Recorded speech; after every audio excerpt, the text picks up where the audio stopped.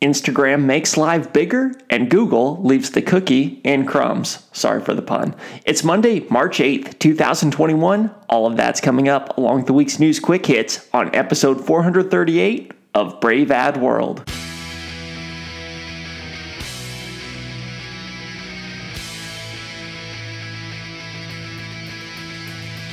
New consumers, new media, new strategies. This is Brave Ad World. Hey everybody, welcome to episode 438 of Brave Ad World, the official podcast of braveadworld.com, which combines actionable insights with some of the latest headlines in social media and digital marketing news. Every week or close to it, I take the top stories, provide a recap, and then share insights as to what those stories might mean to us as marketers. My name is Taylor Wiegert, and a couple of pretty big stories that I want to talk about this week. So let's dive into it, and let's talk first about Instagram, because the effects of Clubhouse on product teams, they're already being felt. And Instagram is the first to try to replicate some of what makes Clubhouse work, or the first to adopt new features in the name of Clubhouse. Instagram, they just launched Live Rooms. So this is an update to its live feature, which has been in existence for some time, to now allow up to 3 additional co-hosts in addition to the broadcaster. So now we have a total host number of 4.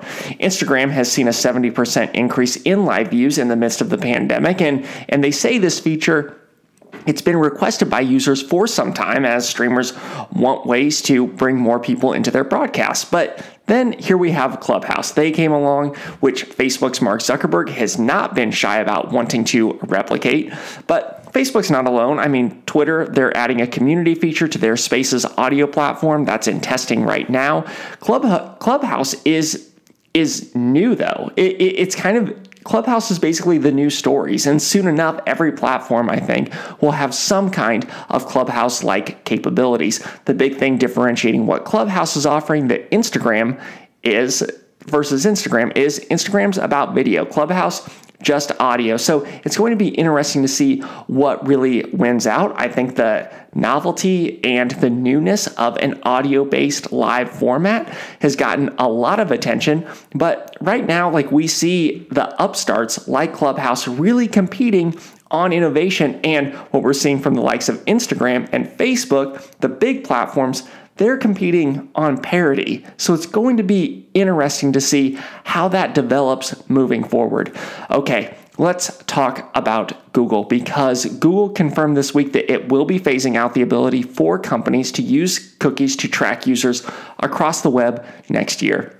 This is a big deal. We've been watching the cookie go away. We've known it's going to go away for some time, but things are getting really real really fast. Along with that plan, Google committed to not coming up with an equally invasive replacement. So yeah, there was one thing, we can get rid of the cookie, and then they would come up with another way to track users. Google saying, actually, no, we're not going to do that. Google's announcing moves really before it has to. Like I said, the cookie, it was falling apart before this announcement with Safari and Firefox restricting access within their browsers. Currently, Google's Chrome is one of the few holdouts in terms of browsers that allow cookie tracking, but even it is going to end the practice relatively soon. This will have an impact on how we think of and how we approach digital advertising moving forward. I think advertising is going to likely become much more contextually targeted than user targeted. Now, Google is clearly, they're making a sacrifice here,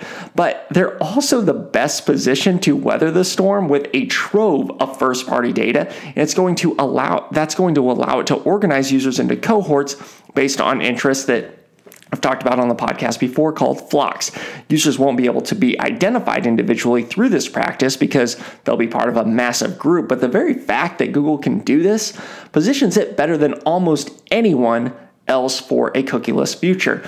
Google will also still allow the targeting of users logged into Google accounts across its own platforms, which is important with tools. They have search, they have YouTube, massive traffic there.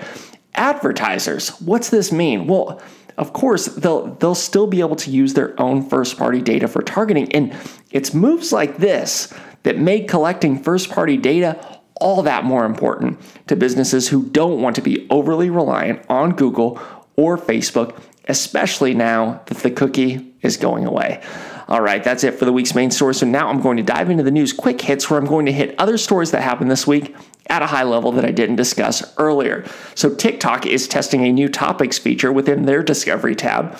Users with access to the menu, they can tap a topic and then view related videos. The move, it may signal that TikTok is looking to give users more ways to choose the content they see rather than relying primarily on their content algorithm, which really has been a key differentiator for them to date.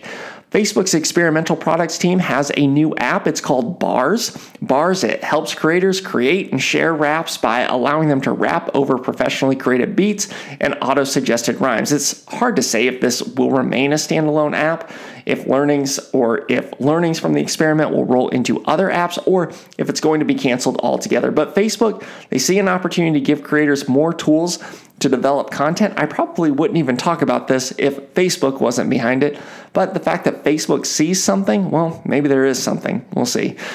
Following Google's decision to lift restrictions on political advertising after the Capitol insurrection, Facebook, they're doing the same thing. Advertisers are now able to buy ads related to social issues, elections, or politics on Facebook. Twitter is testing shoppable tweets. The test adds a shop button on tweets with links to products featured in the tweet.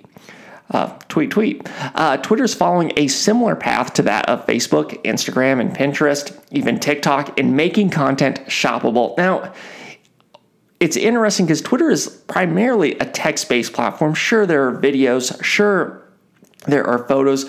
But what Twitter has is a really strong influencer community. So this may be one way to monetize their sharing, as they are with new features that I talked about last week, like super follows. And lastly, Square has acquired a majority stake in the music service Tidal. It's really unclear how or why this makes sense, but according to Square CEO Jack Dorsey, Square wants to help the economy work for artists the same way it has for sellers. So this may be a way to make Square more embedded in the music economy, with artists on Tidal using Square to monetize their talents.